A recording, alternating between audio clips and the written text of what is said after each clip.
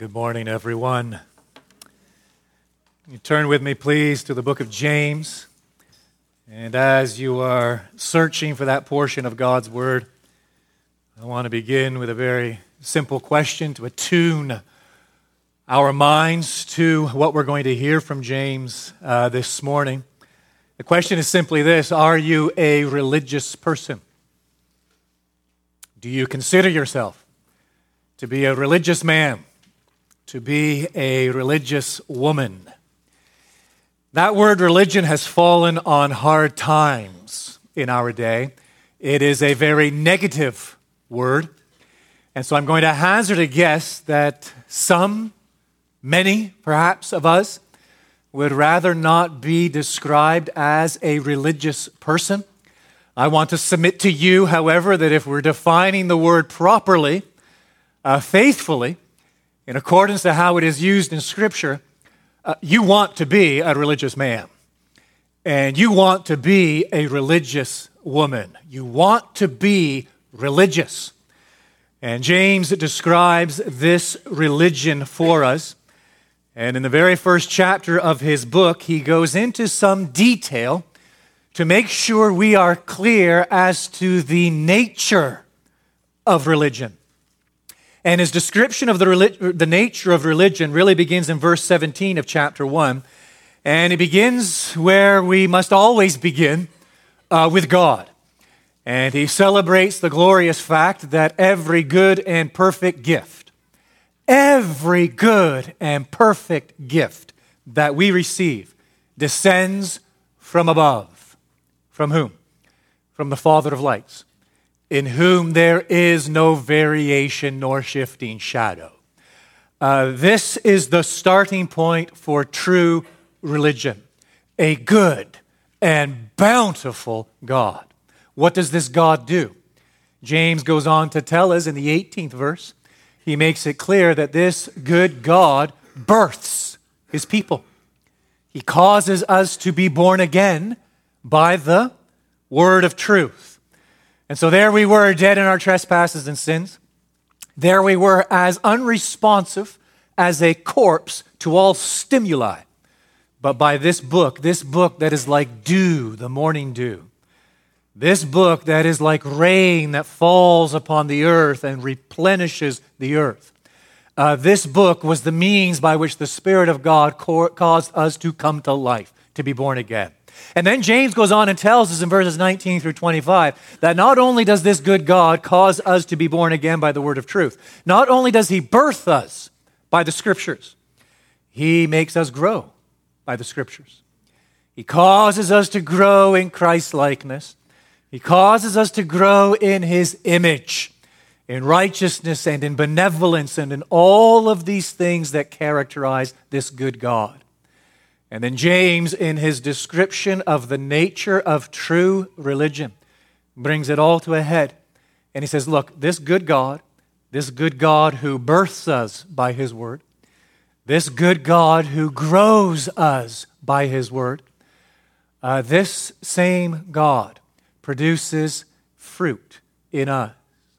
And in verses 26 and 27 of chapter 1, he identifies three pieces of fruit: a bridled tongue, a compassionate heart, and an unstained life. You enter chapter 2, you read the remainder of his book through to the end of chapter 5, and just about, not quite entirely, but just about everything he goes on to say in chapters 2, 3, 4, and 5 relate back to those three pieces of fruit. You can take just about everything he says, and it will fit under one of those three umbrellas: a bridled tongue, a compassionate heart, an unstained life. True religion in the sight of God. We're entering the 5th chapter today. We're going to look at the first 6 verses, and this particular text fits under that piece of fruit. Which one? A compassionate heart.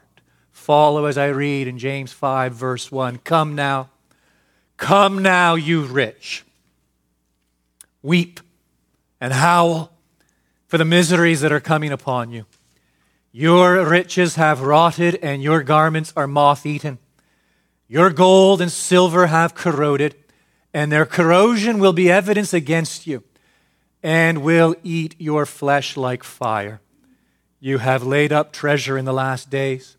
Behold, the wages of the laborers who mowed your fields, which you kept back by fraud, are crying out against you. And the cries of the harvesters have reached the ears of the Lord of hosts. You have lived on the earth in luxury and in self-indulgence. You have fattened your hearts in a day of slaughter. You have condemned. You have murdered the righteous person. He does not resist you. Pretty heavy stuff. Very weighty stuff. James begins in verse 1 with a very clear cry. It's a denunciation. Come now, you rich. Weep and howl for the miseries that are coming upon you. The denunciation begs three fairly obvious, straightforward questions. And this is how we're going to approach these verses. Question number one is this. We need to be clear on it.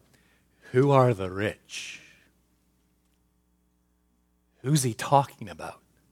Come now, you rich. It seems pretty general, doesn't it? Come now, you rich.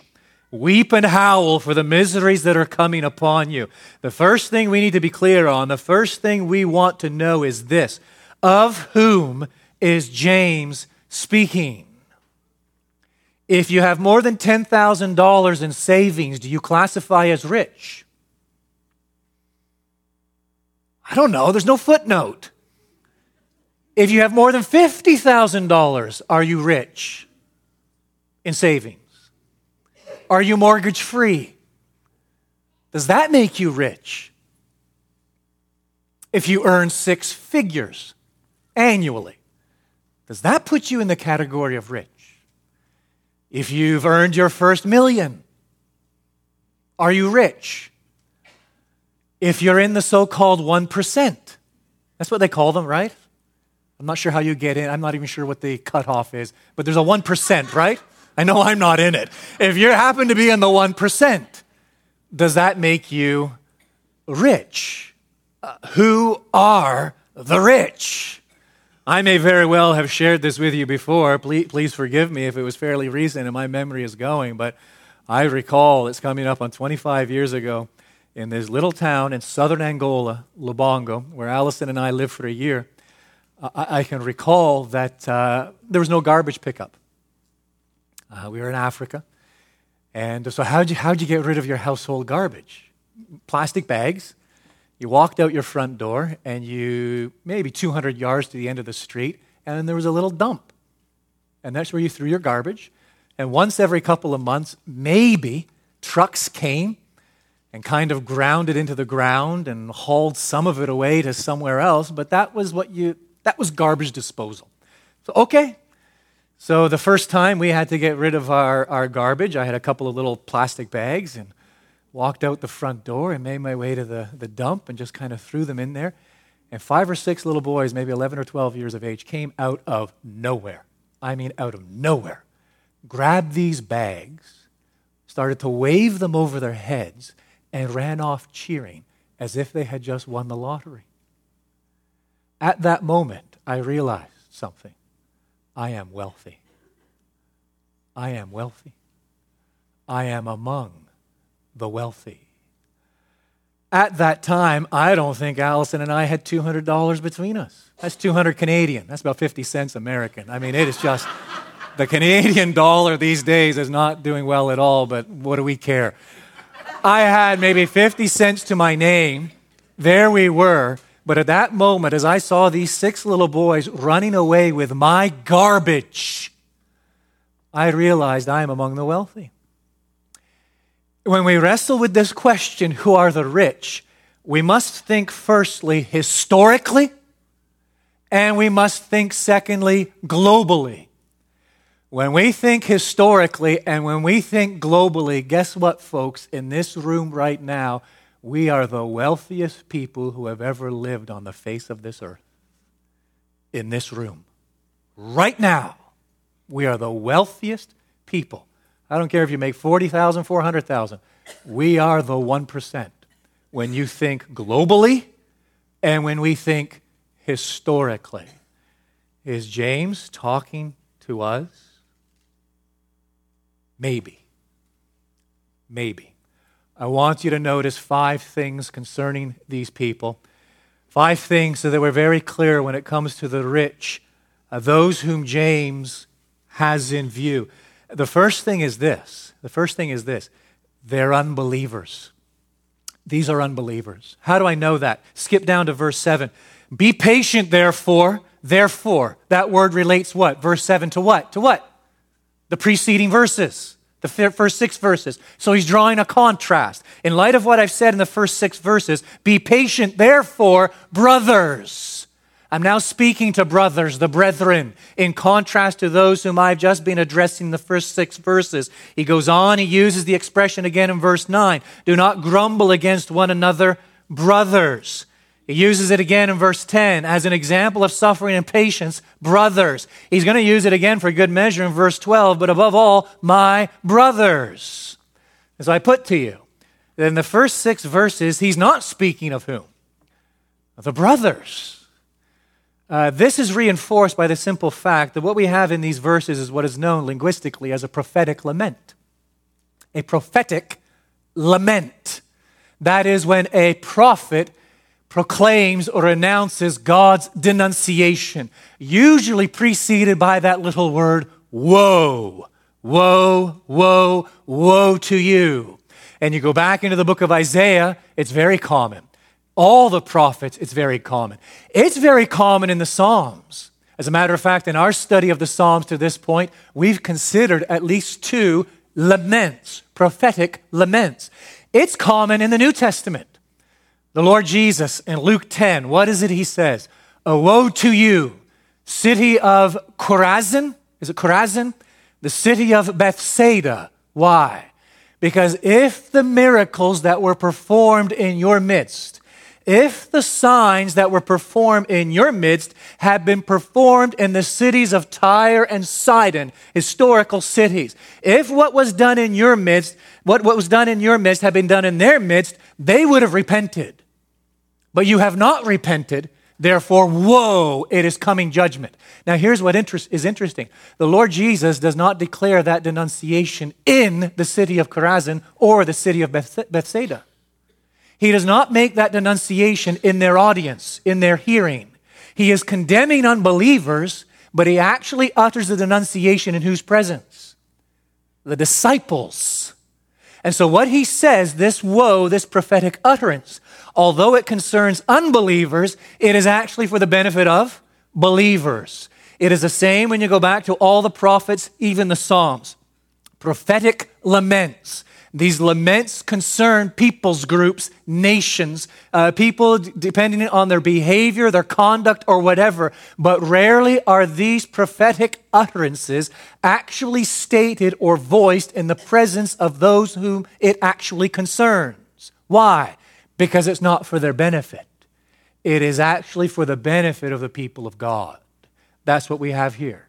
We have a prophetic lament. James is speaking of these rich unbelievers, and he is saying something concerning their behavior with which he is going to draw this contrast by the time he comes to the 7th verse. Be patient, therefore, brothers, until the coming of the Lord. Second thing I want you to notice about the rich is this, quickly. They're guilty of hoarding their wealth. 2nd verse. Your riches have rotted, and your garments are moth-eaten.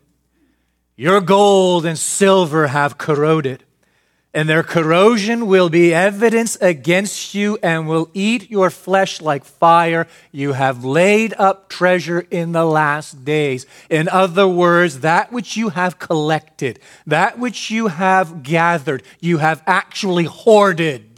It has served no practical purpose in your life in the present nor the future, and the fact that it is now rotting, the fact that it is now moth-eaten and full of holes, the fact that it is now corroding, it all testifies to the fact that you are guilty of merely hoarding it. You have collected it for no other purpose than collecting it. Third thing he says is this: they're guilty of oppressing their laborers. Verse 4. Behold, the wages of the laborers who mowed your fields, which you kept back by fraud, are crying out against you. And the cries of the harvesters have reached the ears of the Lord of hosts. Simply put, you have gained your wealth, and the principal means by which you have gained it is on the backs of others and through oppressing others, taking advantage of others. The fourth point he makes concerning the rich is this: they're guilty of indulging their senses. Fifth verse. You have lived on the earth in luxury and in self-indulgence, self-gratification. This next phrase is rather graphic, isn't it? You can picture this stupid animal out there grazing. You have fattened your hearts in a day of slaughter. It's the idea of the calf, the pig, the turkey, I don't know. There it is tied to the stake, and all you're doing is feeding it. Why? Because you've got a date in view, a date when it will be on your dinner table.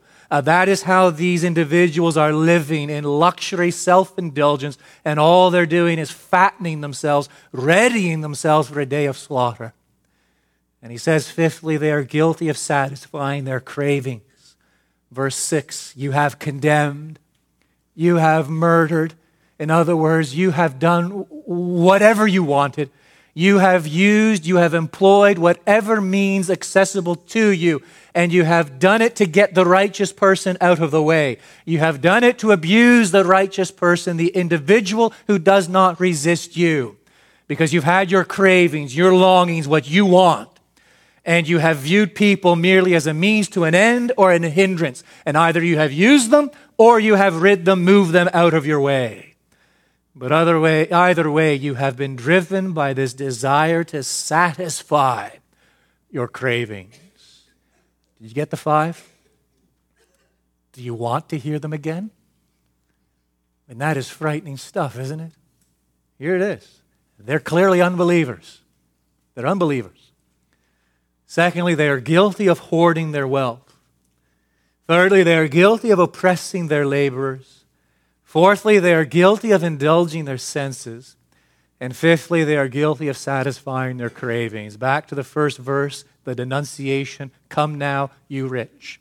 We now know exactly whom James is referring to. Second question is this: what are the miseries that come upon them? Come now, you rich. Weep, howl for the miseries that are coming upon you. Look at the fourth verse. A couple of things here I do not want you to miss. The first is this: there is a twofold cry in the fourth verse. Here's the first part of the cry. Behold, the wages of the laborers who mowed your fields, which you kept back by fraud, are crying out against you. And so it really is the cry of the wicked. It is the cry of their sin. It is the cry of their injustice. It is the cry of their oppression. That is, they have taken advantage of those under them in order to line their own pockets, to buttress and to live their life of self-indulgence. This has not gone unnoticed, but it has served as a guttural scream that has caught the attention of the Almighty. It is a cry that he hears. But notice the second part of the cry, the remainder of the verse. And the cries of the harvesters. So here we had the cry of the wicked. Now we have the cry of the oppressed. The cries of the harvesters have reached the ears of the Lord of hosts. It's a little reminiscent. It's a little reminiscence of the Lord walking in the garden, right? And Actually, subsequent to the garden. Could have gone down that road as well, but let's go down this road. Subsequent to the garden. And his encounter with Cain. Where is your brother? I don't know. Am I my brother's keeper? What was God's response?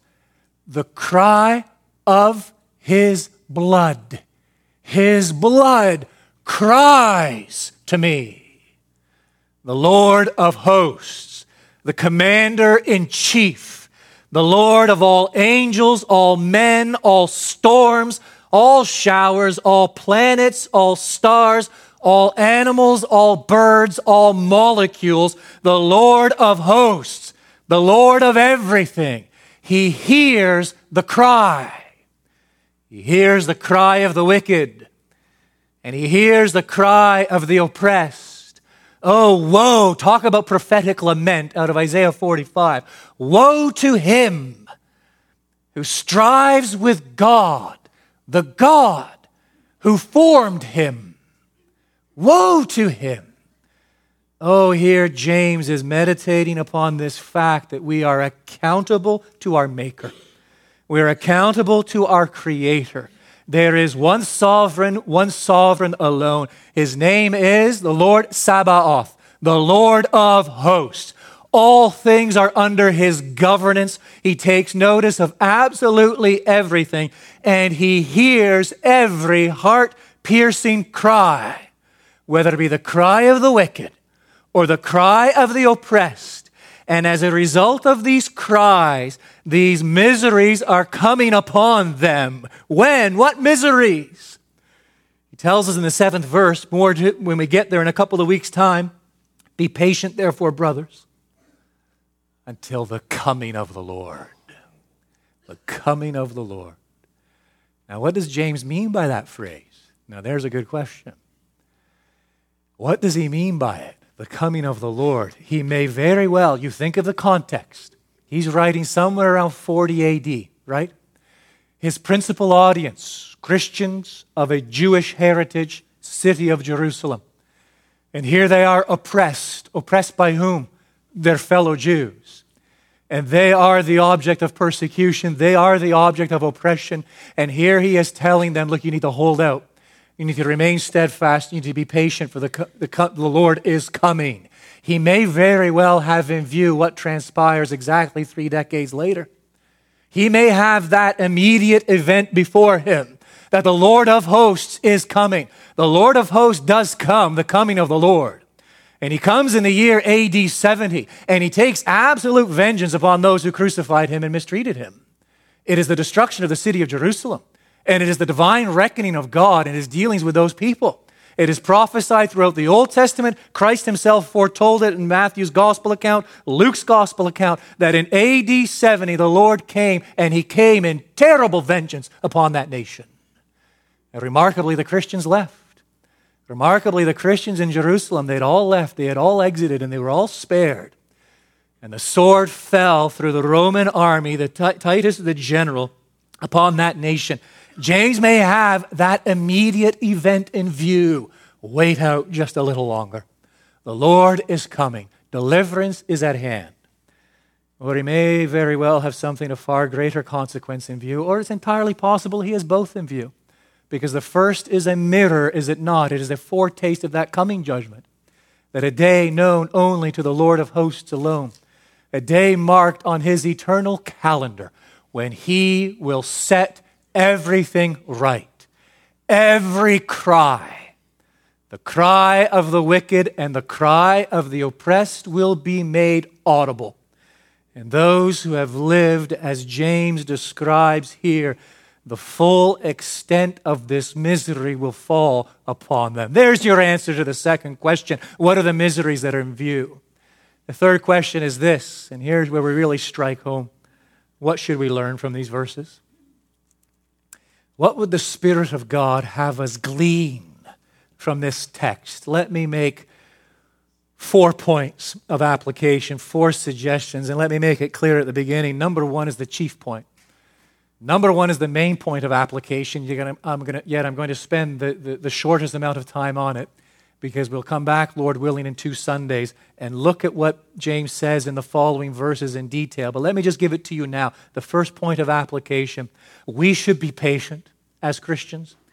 Oh, we should be patient in the face of injustice.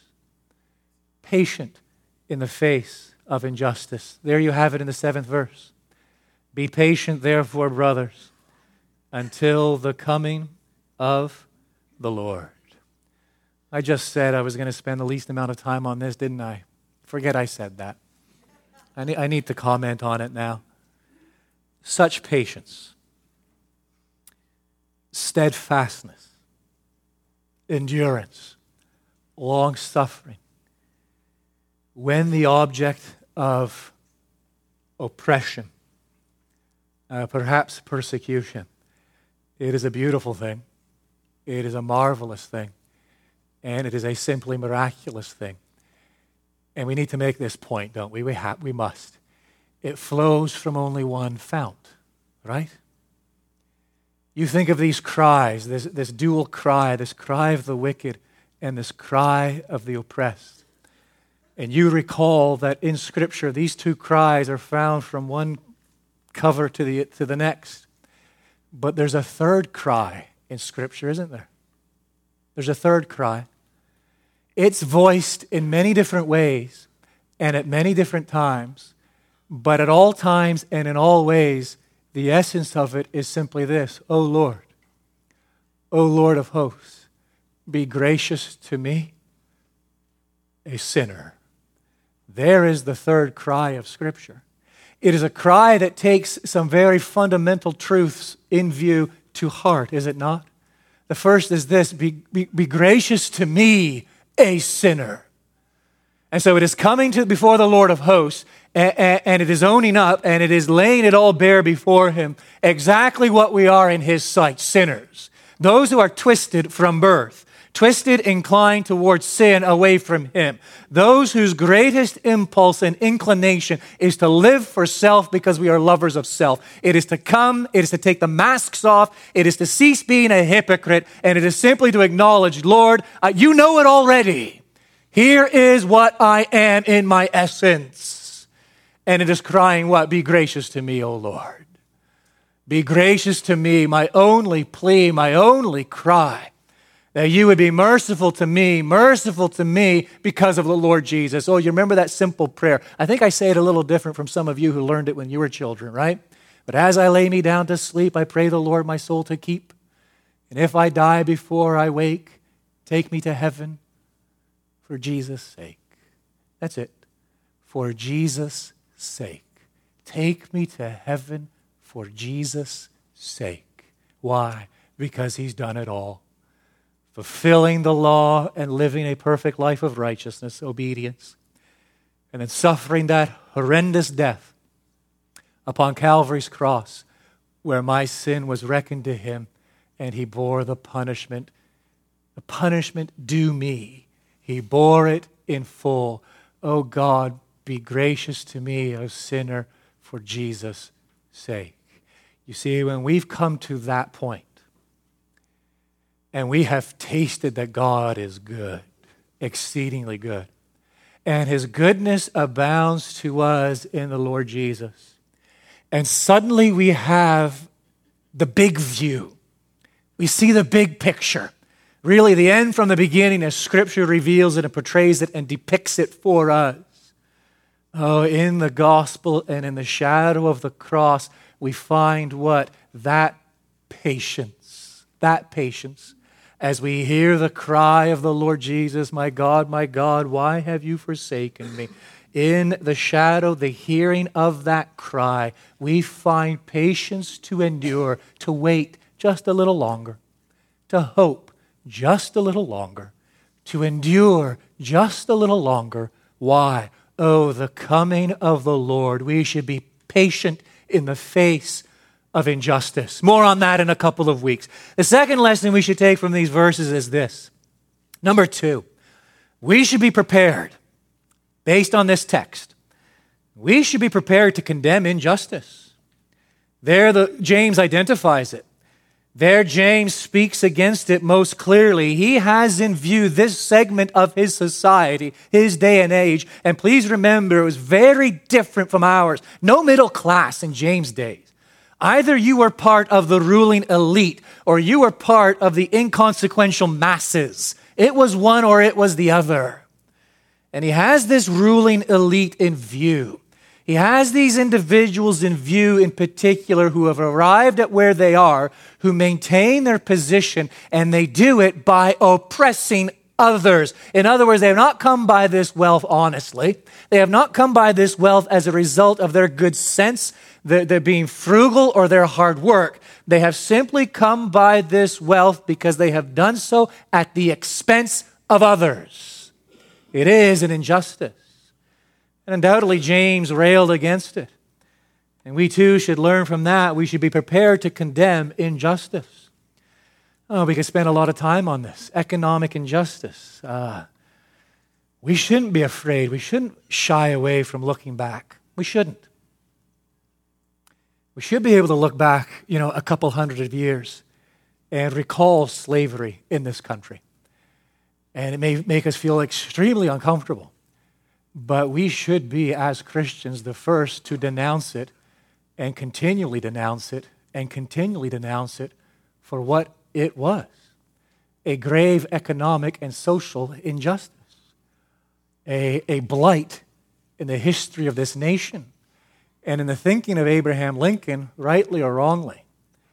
A blight, a mark on this nation, the consequence of which was the Civil War, God's judgment upon this land, and the blood that flowed as a result. There was the coming of the Lord, the judgment of God, for the evil associated with that institution. I read a fair bit on this subject, and I read someone recently, and they were talking, the slaves, they were like family.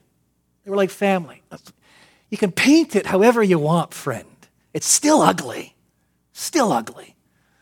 And the way some try even to excuse it today and put a slight slant on it and alter it in the light to, try to minimize it. No, it was what it was. It was a terrible injustice. We shouldn't shy away from saying that as Christians. And it should embarrass us, the number of Christians who are part and parcel of it. The number of professing Christians that had a hand in it. Oh, how we should play the ostrich and put our heads in the sand when it comes to shame for our forefathers' involvement in it and blindness to it. I mean, you can fast forward. It follows on the heels. You can get into the Industrial Revolution. Not so much on this side of the Atlantic, although yes, to some extent. But you go back into England, the days of the Industrial Revolution and the economic injustice, the social injustice, and the way in which women and children were oppressed and taken advantage of, all to line people's pockets. I mean, it was deplorable. Absolutely deplorable. It was a revolution driven by greed, is what it was. And as Christians, we should not shy away from saying so. We shop in Walmart or wherever you're shopping these days, and we pick up our articles of clothing, and we see made in Haiti, made in India, made in Bangladesh. It should make us feel a little uncomfortable. Really? In what conditions? Why? Why made there, not here? Who's profiting from that? Exactly what's going on there. Now, this came home in full force days long ago when we lived in Portugal. The little town where we lived, it was a manufacturing town. And so the majority of men I rubbed shoulders with and knew well, believers, godly men, they all worked in the factories. That's what they did. It was known for leather goods. It's production of leather goods. So if you wanted leather gloves, belts, hats, wallets, watch straps, whatever, shoes, especially shoes, it came out of São João de Madeira, this little town where we first lived in Portugal. And these guys, Portugal in those days was a pre-World War II. It was a pre-World War I society in many respects, trapped in a time warp. And really, you only have to go to fourth grade. You only have to go to fourth grade. And fourth grade, you could leave and you could go work in the factories. They wanted you there in the factories. So what are you in fourth grade? 8 years old, 9 years old, maybe 10? And this was these guys' life. Imagine, fourth grade, that's their education. And they know, just like their dad, their grandfather before them, and so on, they're going into the factory, manufacturing to produce these leather goods. And interesting thing is this, none that I can recall of those companies were actually Portuguese. They were all German, Swiss, and British. Why? Why didn't they manufacture this stuff back home? Because they could increase their profit margin by manufacturing it in Portugal and employing these people at cutthroat rates, right? And if anybody ever complained, what did they do? They shut down the factory. You're all out of jobs. 3 days later, they would reopen and rehire people. And this was the system in which these young men found themselves. That was deplorable. It was a deplorable economic system. That was capitalism run amok. Oh, we're for a compassionate capitalism, are we not? A compassionate, benevolent capitalism. But this capitalism, free market economy that is driven by basic greed is a mark upon our society, a blight upon our society. And as Christians, we should be the first to denounce it. As Christians, we should be the first to call it out. Greed is greed, however you dress it up. It's like, what did I hear recently? I love it. It's putting lipstick on a pig, isn't it? You can dress it up, you can do with it what you want, it still is what it is, greed. Oh, how Christians, we should be the first to speak out against it and convey the dignity of man and the image of God in man and condemn injustice wherever it is found. Thirdly, we should be careful how we treat others. We should learn that from these verses. We certainly should be very careful if we're on that other end. I don't think anyone in this room is going to have their grass cut this afternoon. At the end of the day, will withhold the wages of that individual who mowed your lawn, unless it's a family member maybe, but that's okay. They're earning their house and keep. But, I doubt anybody's going to do that today or did that yesterday. But there's still some very practical application here, is there not, when it comes to how we treat others, how we employ others. I'm really going down memory lane today. Forgive me, but I have shared this with you before. I'm a roofer by trade. I like to think I still am, although I couldn't. My knees wouldn't let me do a roof today. But through high school, through college, my summers, roofing. When we were first married, roofing, putting the shingles on the roof. And my employer, all those years, a believer in the church, members of the same church together. And a humble man, and a very patient man. But there were times when he would lose it. He would lose it. There were certain things that would drive him crazy around the bend. One thing that would drive him crazy is upon completing a job, the number of people who wouldn't pay him right away. I'll get you next week. Checks in the mail. What about the end of the month when I get paid? Is there some sort of an installment plan? Meanwhile, my employer, what has he done? He has invested in materials. He's invested in his employees. He has put out $1,000, $2,000, maybe $3,000 to get this job. And then upon completion, it's this delay. This delay. And the number of Friday nights I can remember him sheepishly going to a door and knocking on that door. Are you going to pay? And the number of times I can remember him coming back, smoke coming out of his ears. And it would really drive him batty. You know when? When it was a Christian. It was a Christian who should have known better. But taking advantage and delaying payment for someone who had actually invested in completing a job, I think that fits into this text. It's taking advantage, economic advantage of a position in someone else's desperation and vulnerability. The other thing that would drive him crazy is the whole bidding process. And so he would get the call, and there he would go, and he would submit his bid. And, the best he could, a fair price. And he understood multiple bids. It is a competitive market that is healthy, that is good. But what would drive him crazy is when he knew an individual was soliciting a bid with no intention of accepting the bid. They simply wanted the bid to use it as leverage with somebody else. So he's out what? He's out time. Time is money, time is family. And yet someone is taking advantage of his goodwill, his good business practices for their own economic advantage. So I can save $100, $200 because I can show your bid to the next guy and he'll underbid you by $100. Oh, look, I'm saving money. And how it used to drive him crazy when it was Christians doing it. And there he was in his evenings trying to get work for his family. And because he worked during the day, out in the evening, soliciting jobs, putting in these bids. and people taking advantage of a system. Oh, my friends, do not think we are above and beyond what is described in this text. We need to be careful. We should be careful, extremely careful, how we treat others. And fourthly, here's where we're going to camp out next 5 minutes and wrap it up. Fourthly, we should be sensitive to the implied warnings in these verses. There are two warnings concerning wealth. The first is this: how we view it. How do we view wealth? And the text I'm thinking of comes from the lips of the Lord Jesus himself in Matthew 6:21. Where your treasure is, there will your heart be also.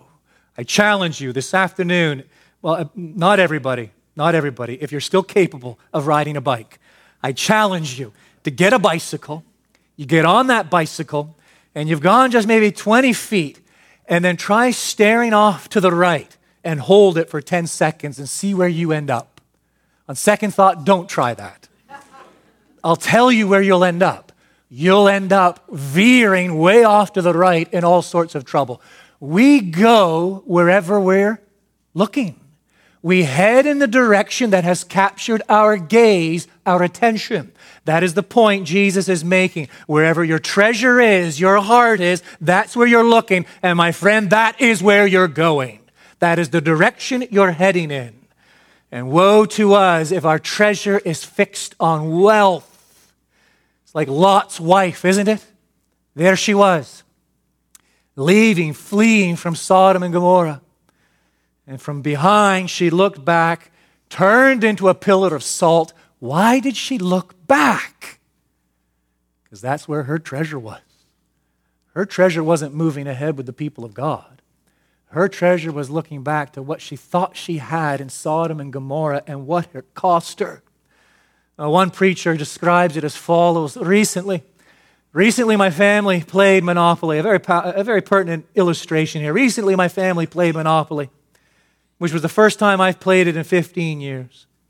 Before long, a bit of the old excitement and enthusiasm, but I have no problem playing Monopoly. That's not the point of this.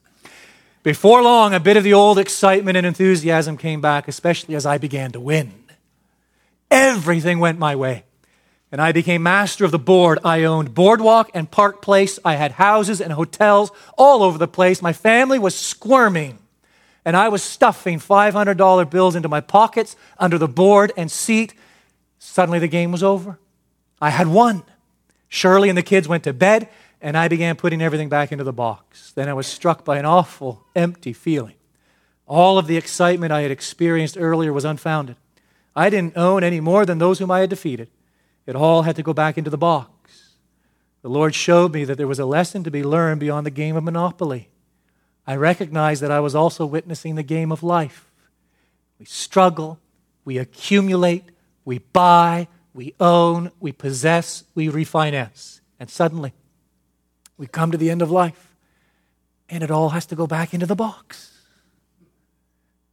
It all goes back into the box. I've said on a number of occasions that James is very proverbial, isn't he? It's like a New Testament version of the book of Proverbs. Let me go back to the Old Testament book of Proverbs. And you can try to find these references later. A little game here. I'm not going to give you the exact chapter and verse. You can try to find them later. You can do your own study. But you go back to the book of Proverbs, and according to that book, here is of what's of greater value than riches, than wealth. Here we go. Number one, better is a little with righteousness than great revenues. Better is a little with righteousness than great revenue. Number two, better is a little with the fear of the Lord than great treasure. Better is a little with the fear of the Lord than great treasure. Better, number three, is a dish of herbs where love is than a fattened ox and hatred with it. Number four, how much better to get wisdom than gold. Wisdom, better than gold. Number five, there is abundance of costly stones, but the lips of knowledge are a precious jewel. Number six, it is better to be of a lowly spirit, humble with the poor, than to divide the spoil with the proud. 7, better is a dry morsel with quietness than a house full of feasting with strife. Number 8, house and wealth are inherited from fathers, but a prudent wife is from the Lord. Number 9, a good name is to be chosen rather than great riches. And number 10, an echo of number 8, an excellent wife who can find? She is more precious than jewels. How do we view wealth? Do we view it as Scripture views it? Do we truly treasure those things which are of supreme importance in the sight of God? The second warning is this, how we hold it. Turn to 1 Timothy real quick, just a couple of passages. Let me comment on this briefly, and you can meditate on it further on your own. 1 Timothy 6. Paul has a great deal to say along the same lines as James here in this epistle. 1 Timothy 6. Look at what he says firstly in the 9th verse. But those who desire to be rich fall into temptation, into a snare, into many senseless and harmful desires that plunge people into ruin and destruction. For the love of money is a root of all kinds of evils. It is through this craving that some have wandered away from the faith and pierced themselves with many pangs. Be careful. The point is not the extent of one's wealth. Did you hear me? The point is not the extent of one's wealth. It is the attitude of one's heart. The point is not the extent of one's wealth. This applies as much to the individual as $2 million as the individual only has $200. It is not the extent of one's wealth. It is the attitude of one's heart. Oh, how do we hold what we have? Here's how we should hold it. Same chapter, verse 17. As for the rich in this present age, charge them not to be haughty, proud, nor to set their hopes on the uncertainty of riches, but on God, who richly provides us with everything to enjoy. They are to do good, to be rich in good works, to be generous and ready to share, thus storing up treasure for themselves as a good foundation for the future, so that they may take hold of that which is truly life.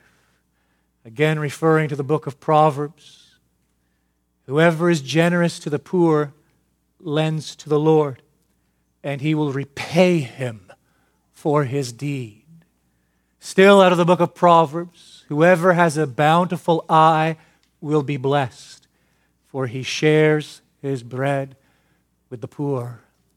And much, much more could be said along these lines. Much, much more I had to say. But let me end it. I think it's fitting with this. You have it there in your sermon notes. It's a little quote down there hidden away at the bottom of the page in the church bulletin from Kevin DeYoung. I think this is a tremendous statement, pithy statement when it comes to how we hold possessions, riches. Kevin DeYoung says the following. With this we'll close. Christian, enjoy them the most. No problem. Need them the least. And give them away most freely. I think that is a tremendous summary of the teaching of Scripture when it comes to what a compassionate heart looks like in terms of our possessions. We enjoy them the most. We need them the least. And we give them away most freely. Our great God in heaven above, take now, we pray, your word and apply it to every man, every woman, every boy, every girl gathered in this place. We ask it for our edification and our further transformation into the likeness of your beloved Son, the Lord Jesus. And we ask it for the glory of your great name. Convict us where conviction is necessary. Comfort us where comfort is lacking. And we ask it in Christ's name, we do pray. Amen.